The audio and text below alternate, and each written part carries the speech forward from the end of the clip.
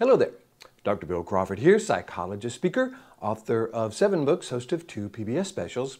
Here again to bring you another tip on how to help you create the life you want.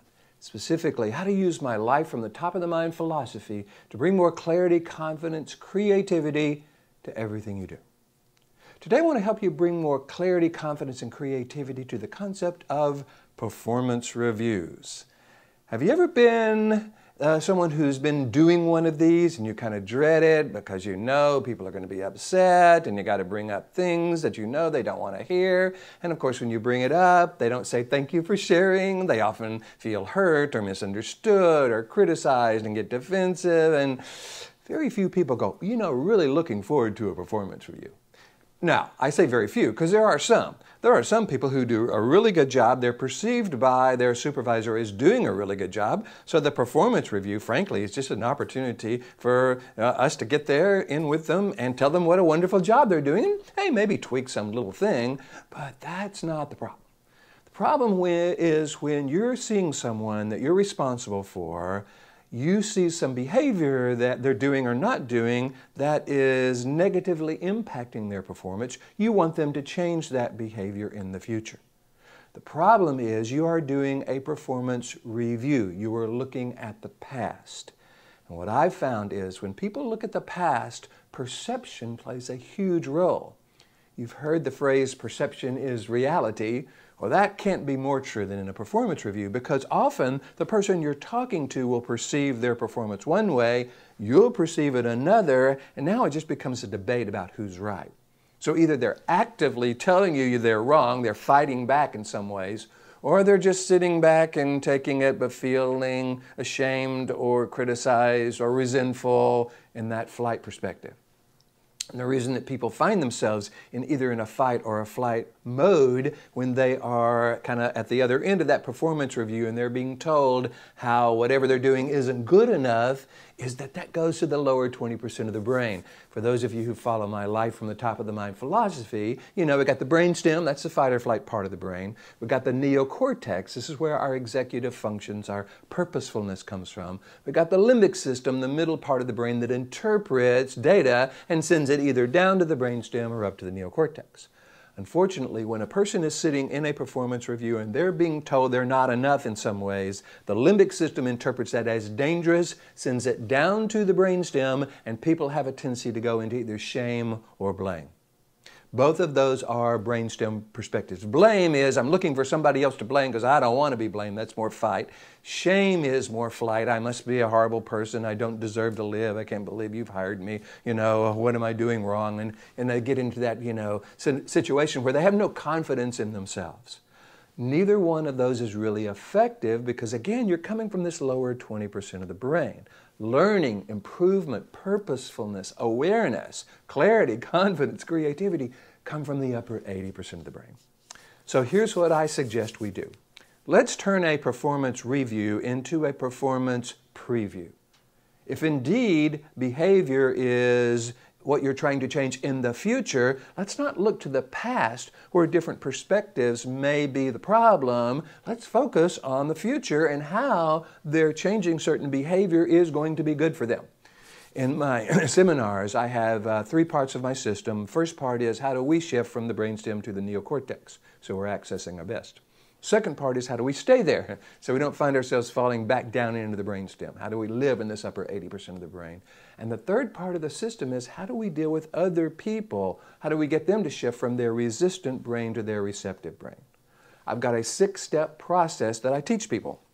Step number 1, we as the person who is doing the performance review, we've got to be in this upper 80% of the brain. We've got to be purposeful, we can't be upset, we can't be defensive, we can't be angry, we can't be hungry, we can't be tired, because we've got to be able to stay up here even though they may be in the brainstem. Number 2, we're not trying to stop their negative behavior, we're trying to bring out their best. I know for some people that's not a big distinction, but when you're trying to stop someone's negative behavior, they're often hear that as criticism and get defensive. But when you're asking yourself the question, okay, who are these people at their best and how can I bring that out? That's a whole different mindset, both in terms of how you are bringing your communication to the performance review and how they're perceiving it. Number 3, they have a perception about reality. you want to partner with that perception. If they believe they're doing a good job and are really proud of that, you want to partner with the part of them that is proud of doing a good job. So if there is some misunderstanding about how that's being perceived, help them change that perception in the future so they can be now seen as the person that they already see themselves as. That's a big difference between, no, you're wrong, you're not doing that, and you need to change. Partner with their perception. Now, even if they see that, hey, they're giving themselves like a lower score in some area and you would give them a higher. Okay, what that tells them, it tells you is, okay, they have an awareness that this aspect needs improvement. It may not be as bad as you see it, but it does speak to what they already believe is true.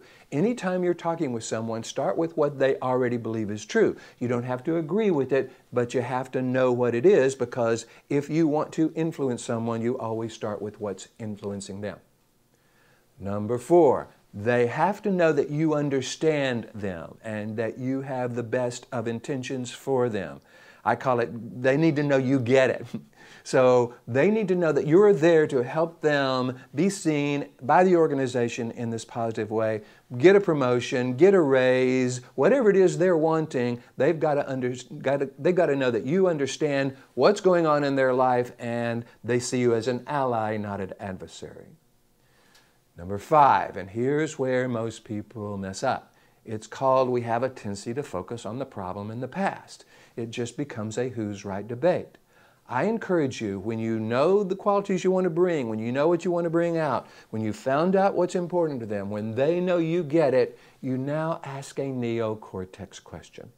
A neocortex question is always a question about the solution in the future, generally never about the problem and the past.